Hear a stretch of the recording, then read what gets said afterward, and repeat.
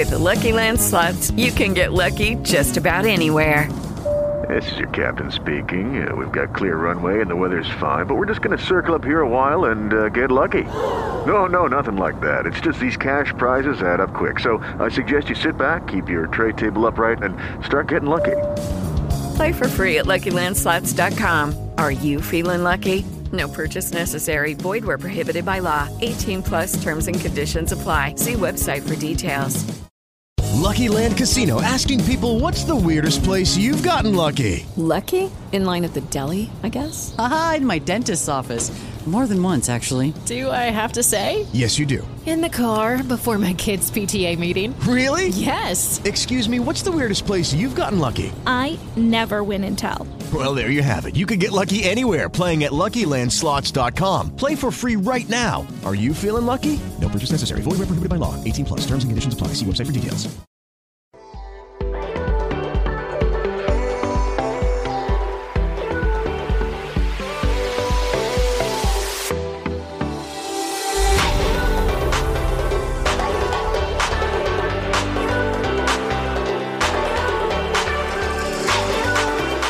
Welcome to Annitude, a relationship podcast about love, friendships, and everything in between.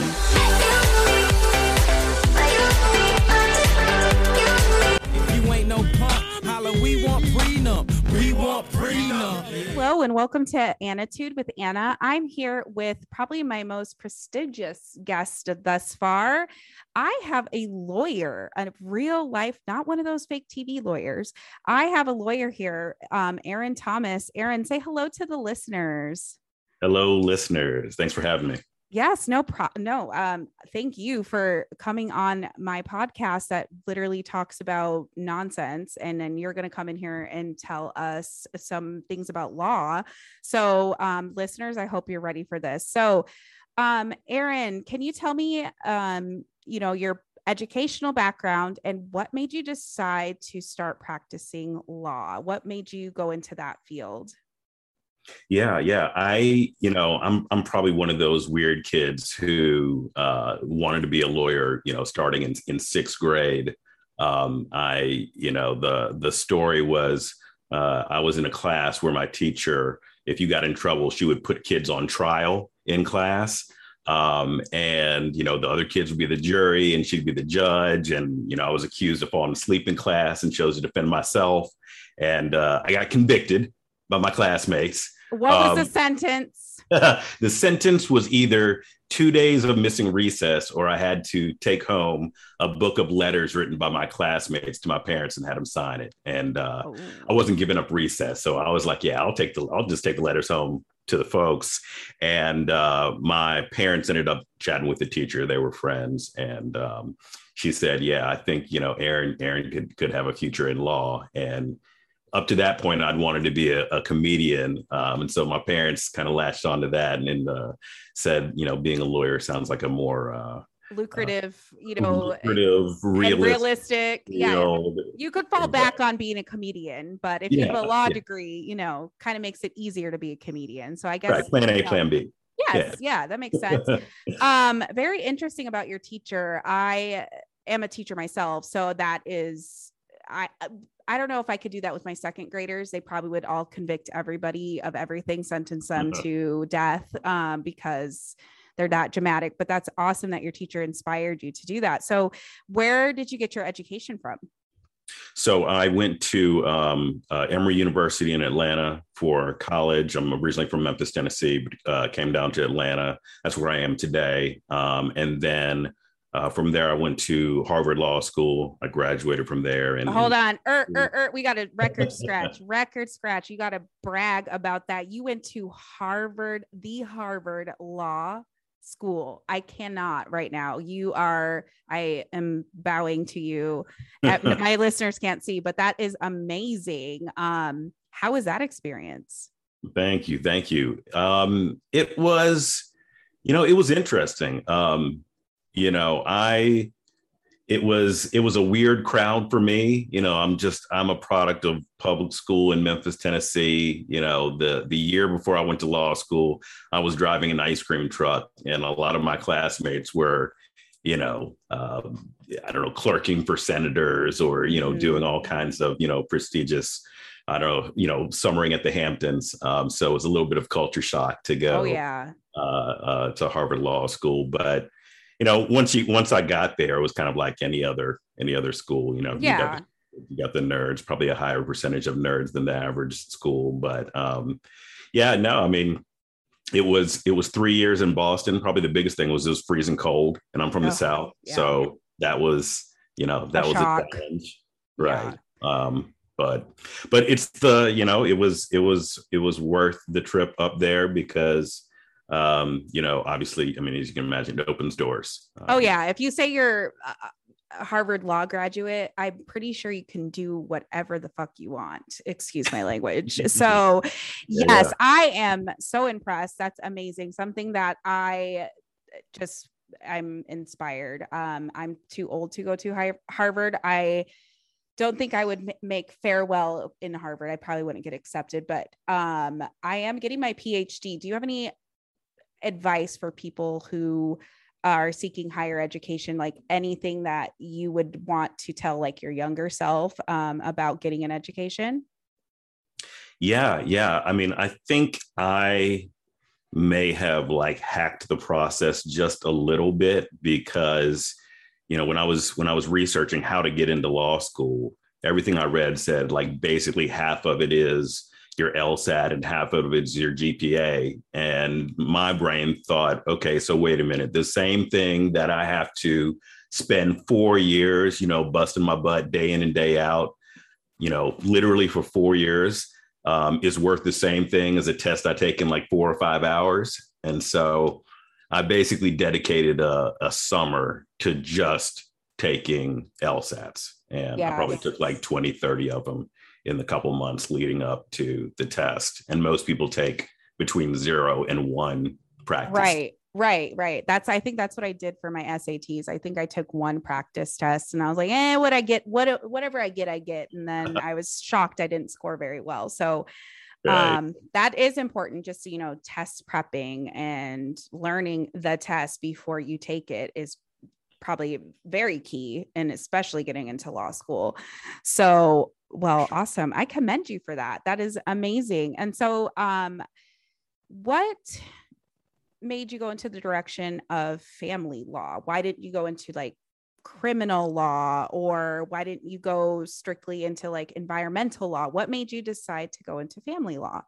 Yeah. So, it's an interesting story. I kind of stumbled into it. So, I went to law school thinking I'm just going to go work for the biggest, baddest law firm in New York and make a ton of money and, retire at 30 and, that'll be my life. And then I spent 1 summer working for one of those New York law firms, went to one of the biggest firms in New York and, watched people work from 8 a.m. to 11 p.m. Monday through Friday, and then 8-hour days on the weekend. And I just knew that wasn't going to be my life. That couldn't be me. And so I got out of law school and had no idea what I was going to do. And I came down to Georgia and I volunteered for a little bit. And then I worked in-house at a nonprofit for a couple of years.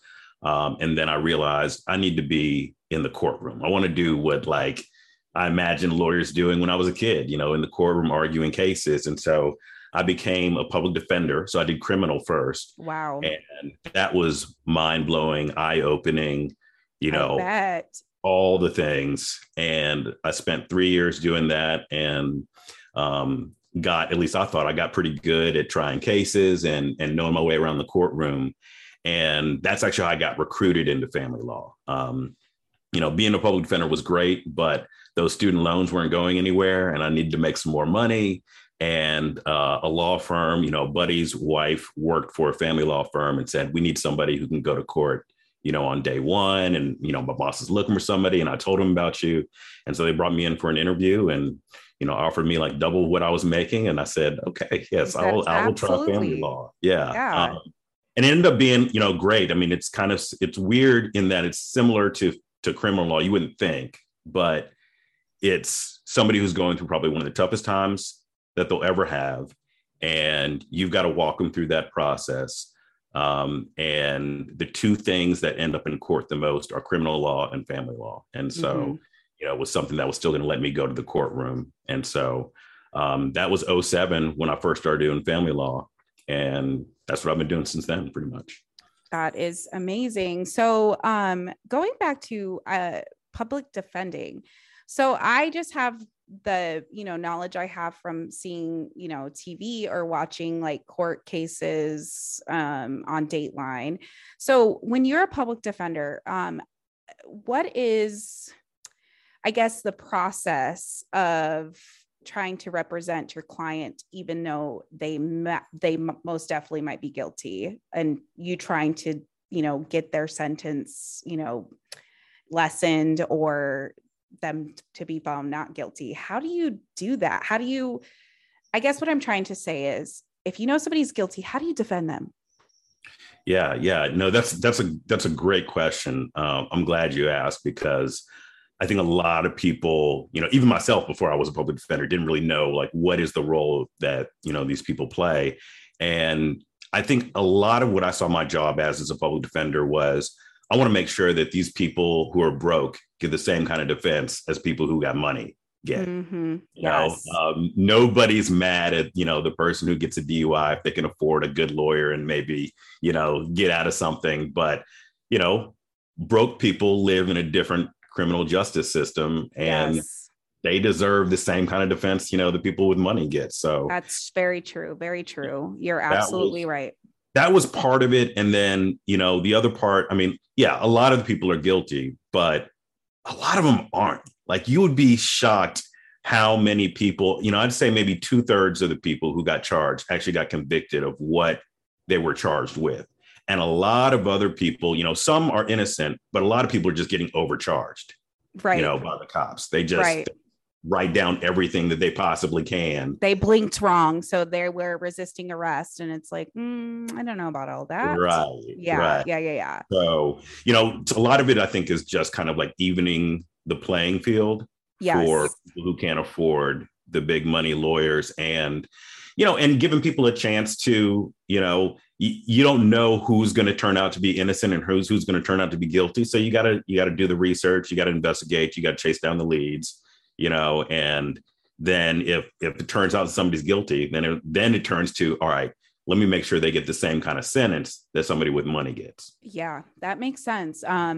Just doing your job is, trying to ensure that your client is represented, just like you said, like rich people are represented. So that's a great way to think of it. Cause I always watch, movies and shows, and I'm like, how could they, represent this person? They're guilty. They're but that makes sense. It's not you saying like, oh, I support their, whatever they did, their crime or whatnot.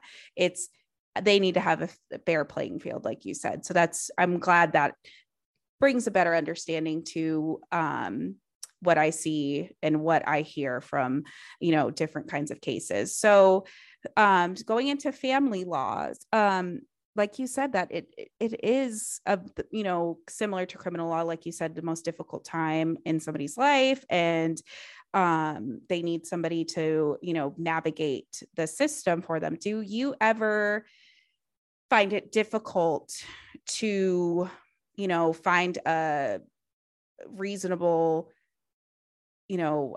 solution to people's problems? Do you ever find it to be very difficult, your job very difficult, due to that it's such a sensitive, such a personal, deep level of, clients that you're representing?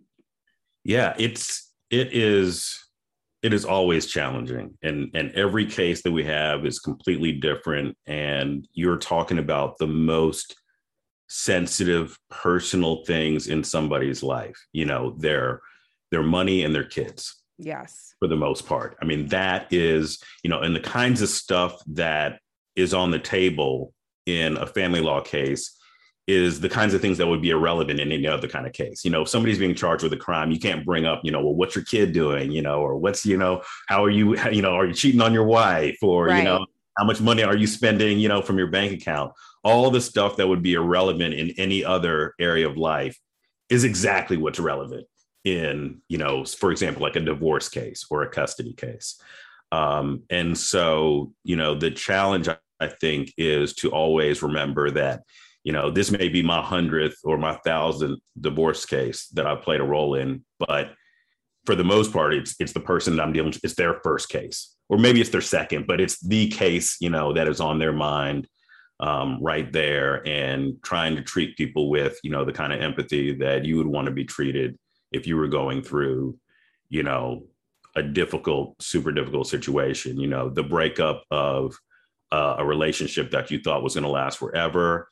And on top of that, financial stress, the money that used to support one household is now going to support two. Yeah. And your kids who you're used to seeing every single day, you're going to see less than that. Even if you win primary custody, the other parent's going to see them sometimes, so you're not going to wake up with your kids in your, under your roof every single day. So yeah, that is so touchy, and it's a lot. So do you find it that it, I know it's probably easier said than done, but are you able to separate your job from your personal life? Especially you have a family. So do you find it difficult to not bring that home to yours and bring the stressors of other people's relationships back home? Yeah. Honestly, sometimes it is difficult to separate it. I mean, I think I'm lucky that my wife is also a lawyer, and oh, wow. She represents, immigrant children who are coming to the country, and a lot of who are like separated from their parents. Wow.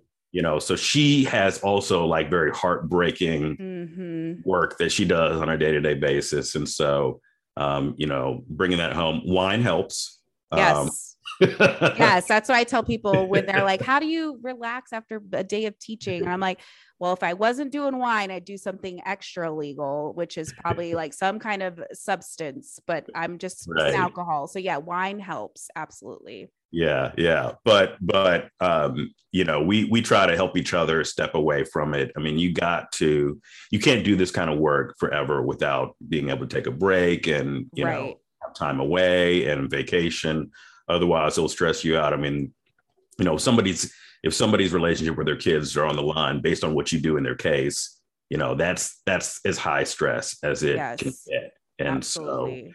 So, it's difficult, but, I'll probably do the same things other people try to do. I try to meditate and get on the treadmill and, anything, like shut it off. Don't bring the laptop into the bedroom. Right. That kind of stuff. Yeah. I watch reality TV because I'm like, okay, my life is stressful, but these dum-dums on TV are, entertainment, and their life is way more chaotic than mine could ever be. And it's televised. So that's usually what I try to do with wine coupled, together. So that's amazing that your wife is a lawyer too. So that is great to have, somebody in the household that understands the pressures of your job and isn't like, why aren't you coming home at 7 p.m. because, I wanted to make dinner. So I'm sure that, how do you guys balance your guys' relationship with such hectic schedules? I'm sure. Yeah. Well, I think both of us are lucky in that, she works at a nonprofit that is very good about, limiting the number of hours that they work. So she's not working crazy hours, and I'm the boss in my office. So, it's really important to me that me and all my employees try to keep our work to a minimum. I mean, I don't miss dinner. I don't work late. I may put in some hours on the weekend, but even that I try to keep super limited because it is a burnout kind of job. Right. And you can't be good at your job if you're burnt out, especially when you're dealing with such sensitive, subjects such as, kids and finances. You have to be on your A game at all times. So burnout cannot happen, or else you won't be, a good lawyer. So For sure. And I think my wife and I appreciate each other more because we're not in these kinds of situations. And, we're like, gosh, how lucky are we, how lucky are we that we're not going to court and suing each other for all of our finances? I mean, that has got to give you some like perspective on, how great that's a testament to your relationship. So, and that you guys keep your family sacred and make sure that you guys are there for the important moments. So, I was reading on your website. Can you shout out your website for the listeners who are interested in learning more about you? What is your website that you have founded? Yeah. So I got two websites. So my main family law practice is at AaronThomasLaw.com. That's Aaron, Aaron, ThomasLaw.com. And then we have an offshoot practice, it's really part of the larger family law practice, but it's a specialty site. Prenups.com is our specialty. Okay. So let's go into prenups. Why don't I have any finances? Like I don't have any liquid. Now, a quick word from our sponsors. Just kidding. I don't have any sponsors. Are you tired of hearing boring ads? I hate hearing ads, especially ones that don't apply to me, like AARP or Madison Reed to dye my hair at home. I don't dye my hair.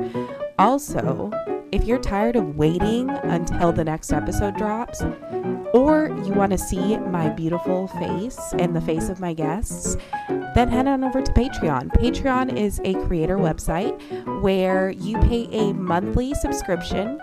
You don't sign a contract or anything. You can cancel anytime. If you decide you hate Anitude and you no longer want to be an Anaholic, you can cancel. Memberships start at $2. That's right. 2 smackaroos. So head on over to patreon.com/AnitudePod. That's patreon.com/AnitudePod. Now let's get back to the show. Your website about prenups.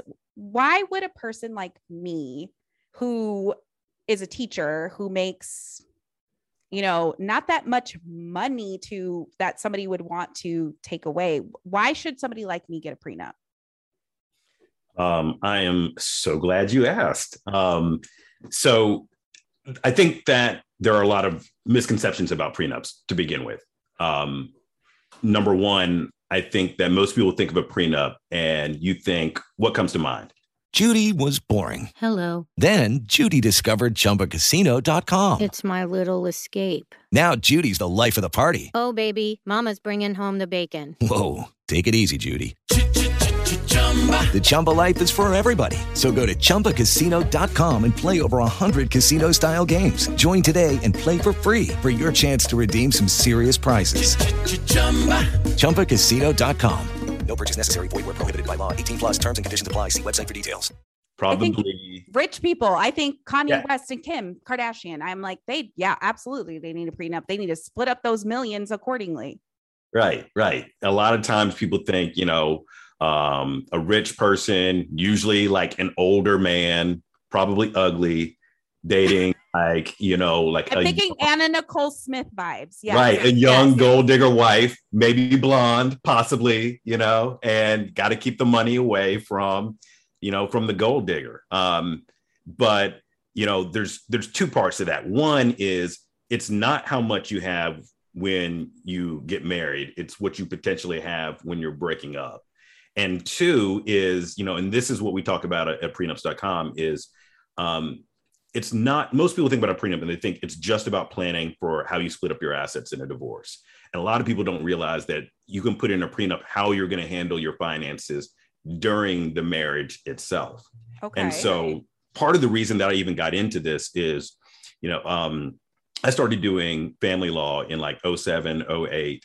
And that was like right at like the real estate market crash and everybody's finances were in the trash, and couple after couple that were coming into my office for a divorce they were basically having money problems. Their house value had tanked, their stock portfolio had tanked. They're pointing the finger at each other.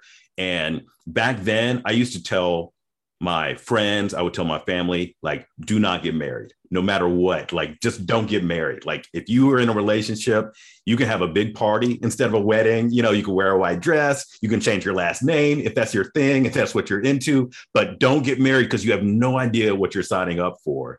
And, even if you don't have a ton of money, just going through the divorce process itself is like something that is worth insuring against. You get insurance for a car accident, and there's like a much smaller chance that you're going to have an accident over the next 10 years than there is that you're going to get divorced if you get married. Like divorce rates are what, 40, 50%? Yes, they are truly the odds are against everyone. So yes. Right. So there's like a very good chance that it's going to happen. And, the average person who goes through a contested divorce case spends $15 grand per couple. And so if you can get a prenup for a couple grand that protects against having to pay $30,000 to lawyers down the line, then it's almost just like insurance against this cost that could cause financial ruin. The same way that you get insurance to protect your house, because if a disaster strikes and your house burns down, it will financially ruin you. Yes. Same thing if you have a car accident and you hurt somebody and you don't have insurance, it's going to financially ruin you. And the same thing, you get into a divorce case, especially, if you got money, you're fine. You can afford to pay the lawyers. Yeah. But if you don't have a ton of money, it can financially ruin you. Exactly. Money more than ever. Yes.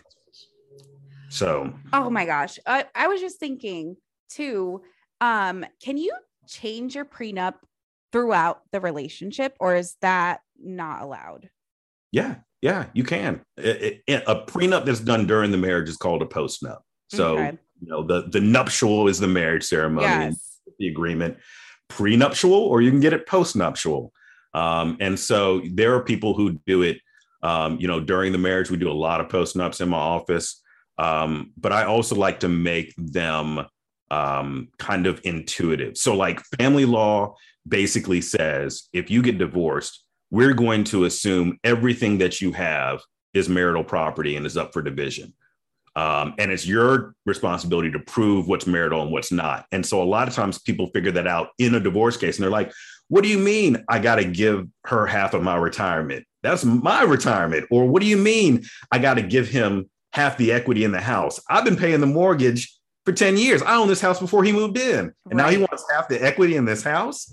And so what I recommend for most couples is, all right, set up your finances in a way that makes sense. Like you've got your account, they've got their account, and you have a joint account and you pay for your joint expenses, your utilities and your rent and your insurance together. And you pay for those things from the joint account and you both contribute money to the joint account. And then you keep your separate account with your separate money. And that's where you pay for your expenses. If you go shopping with your friends, or if you go have dinner with somebody else, you pay for that from your money and you keep things separate. And then if you want to go buy a piece of property and it's going to be your property, you just buy it in your name.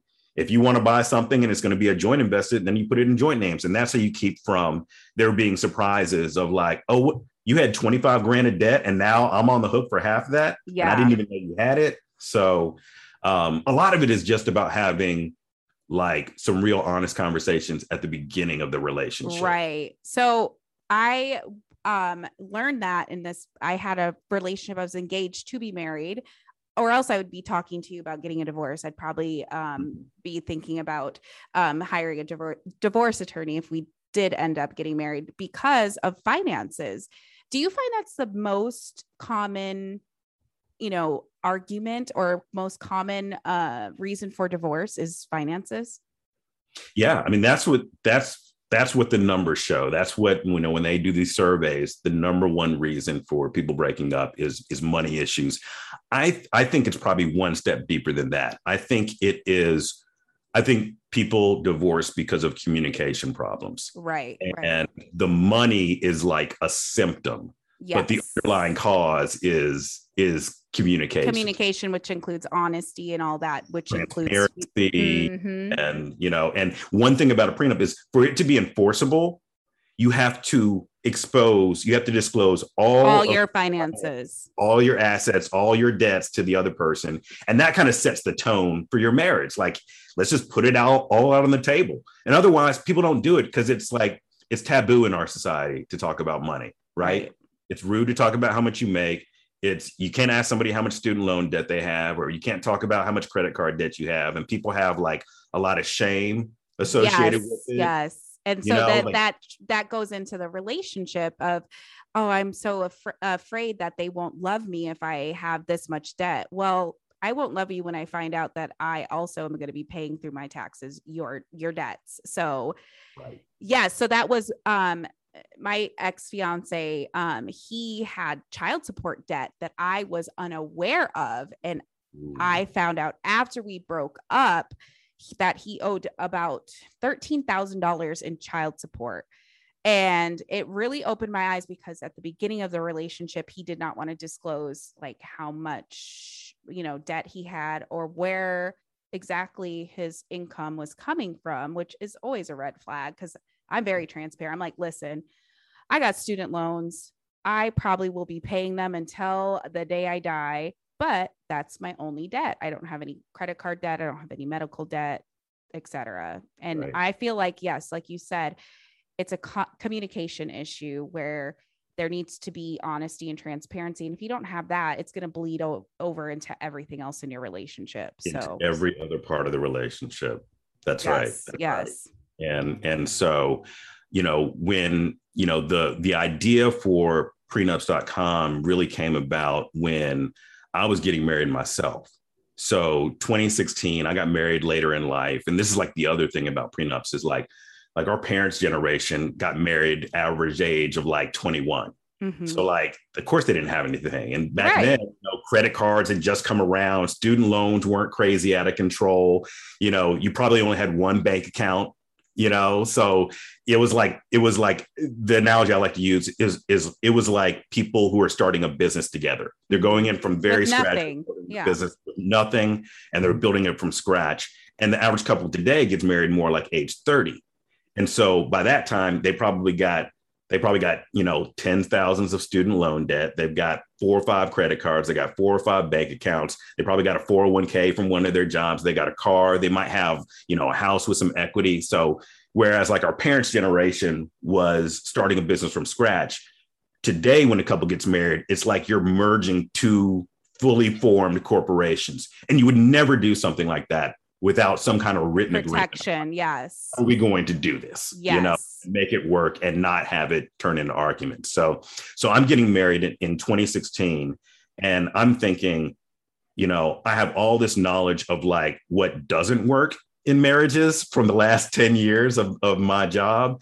How can I protect against all of those kinds of arguments on the front end? How can I just, protect against the kinds of things that I see breaking couples up all the time with my spouse? And so we sat down and wrote out our own prenup, and not just like, how are we going to split stuff in the divorce, but like, how are we going to handle money during the marriage? So for example, we have a rule where we have to discuss any purchase over $500 before we make it.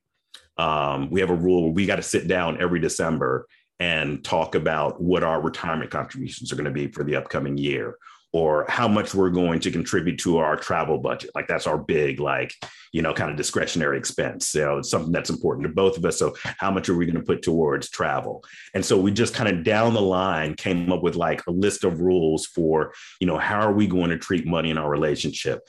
We have a rule where we can't loan any money to family or friends from the joint bank account.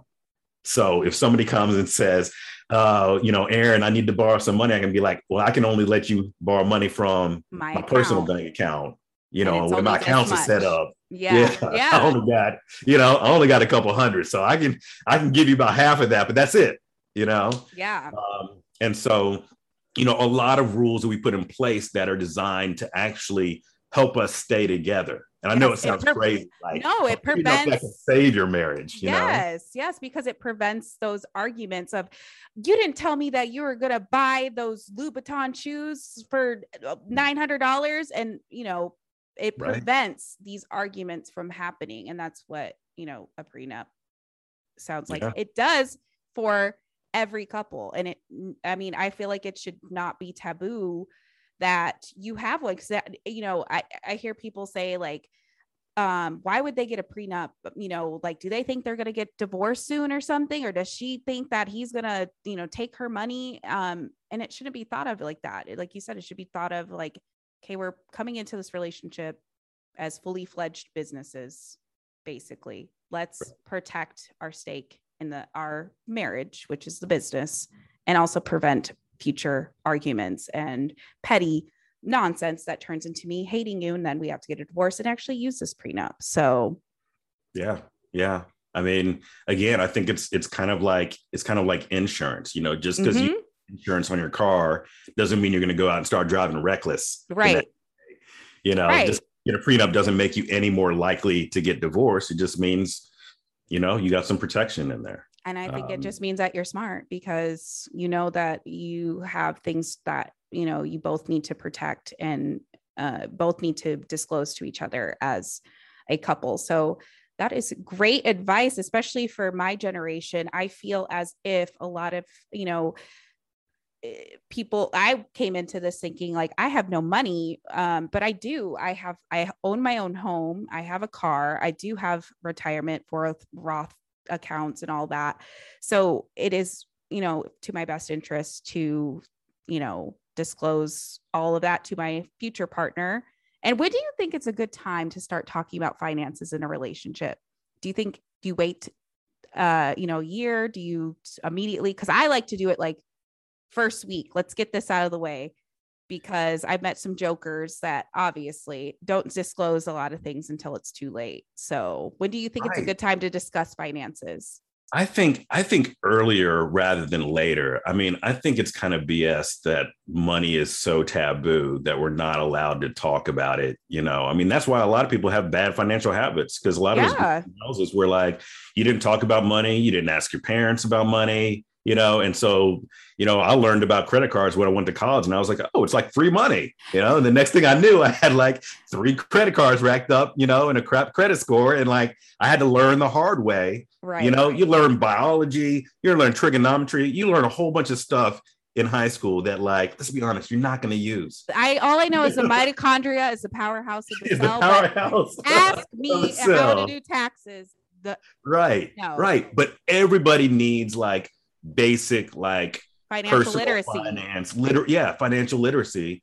And so it shouldn't be taboo at all. And, you know, I think sooner rather than later, I mean, you don't want to fall in love and then find out that they're the kind of person who carries like 50 grand of credit card debt and only pays the minimum, you know, preaching to the choir. I was dating somebody that didn't even have a bank account, that he had one of those cards, like the Rush cards where you like reload it. And I was like, I don't have a bank account. And I figured out it was because he had so much debt and racked up so much debt and got accounts closed. So I think, I mean, and my thing is like, if they think that's crazy that you're asking about their finances, or that you want to be open and honest about your finances, they're probably hiding something. Boom, red flags. Yes. Red flags do not make scarves. So please pay attention to them. So, I know I got to wrap this up soon, but I just want to talk about, you know, you having your own firm, and how do you cultivate, you know, lawyers that align to your vision for your practice? Like, how do you find people that have the same belief system as you? Like you said, these people are coming in here at the worst possible time in their lives, and they need support to navigate the system. So how do you find people that work in your firm? Yeah. It's a good question. You know, I think when I started my own practice, I wanted to basically do the opposite of everything I didn't like when I was working for somebody else. And so, you know, some of that was little stuff like, you know, we had paper. I worked at an old school law firm. We had paper files. And if you had to work on a case, you had to like get in your car. You know, if you had to work on the weekend, you had to drive to the office because everything was on paper and everything wasn't scanned in the system. And I was like, it's like, you know, at the time I'm like, it's like 2013, 2014. Like we can't scan everything in. And like come on now, let's, you know, Dropbox exists today. Yeah. Google Drive, you know. And so part of it was, you know, just kind of getting things, you know, in a more modern, you know, atmosphere for the work. Some of it was, you know, like losing some of the formality. Like my clients don't care if I'm wearing a tie every day. They care if I can like help them out in their situation. And so making things a little less formal, working fewer hours. I don't believe that you got to like miss dinner with your family to prove that you're a good employee. You can make, decent money and still have like some kind of decent life outside of your job, and make it home in time for dinner and pick your kids up from school. And so I think because I kind of built that work environment for myself, that it naturally attracted people who also had the same belief and, said, I don't need to bill, 2,500 hours a year to prove myself as a lawyer. And, I want to work with people who have a life outside of work, who have a sense of humor, who aren't boring. I mean, to do this kind of work, you got to be around people that you like. So yeah, definitely.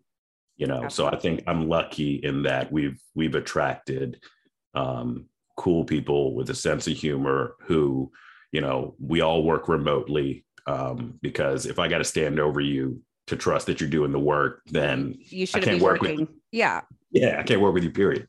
Yeah, exactly. That makes sense. Like you give them the freedom to, be a good employee, because they will be, because you've cultivated that culture in your firm. That's amazing. So before I wrap this up, is there anything you want to say or any advice you have for any couples or any buddy thinking about becoming a prenuptial agreement marriage? What do you think what would you want to say to these people who are listening?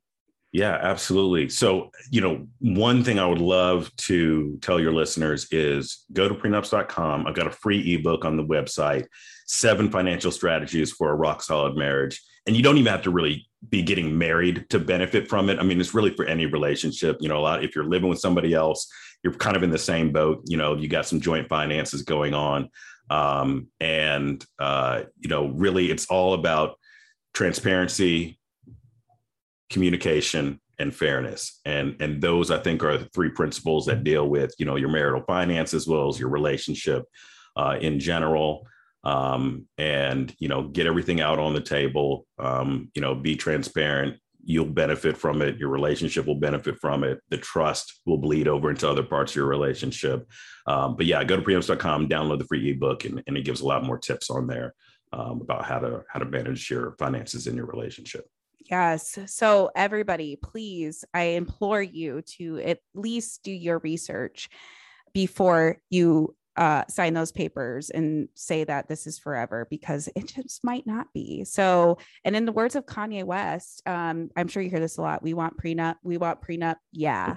So, I ask everybody this before they go, and you can either decline to answer or you can give me the right answer. What is your favorite Britney Spears song?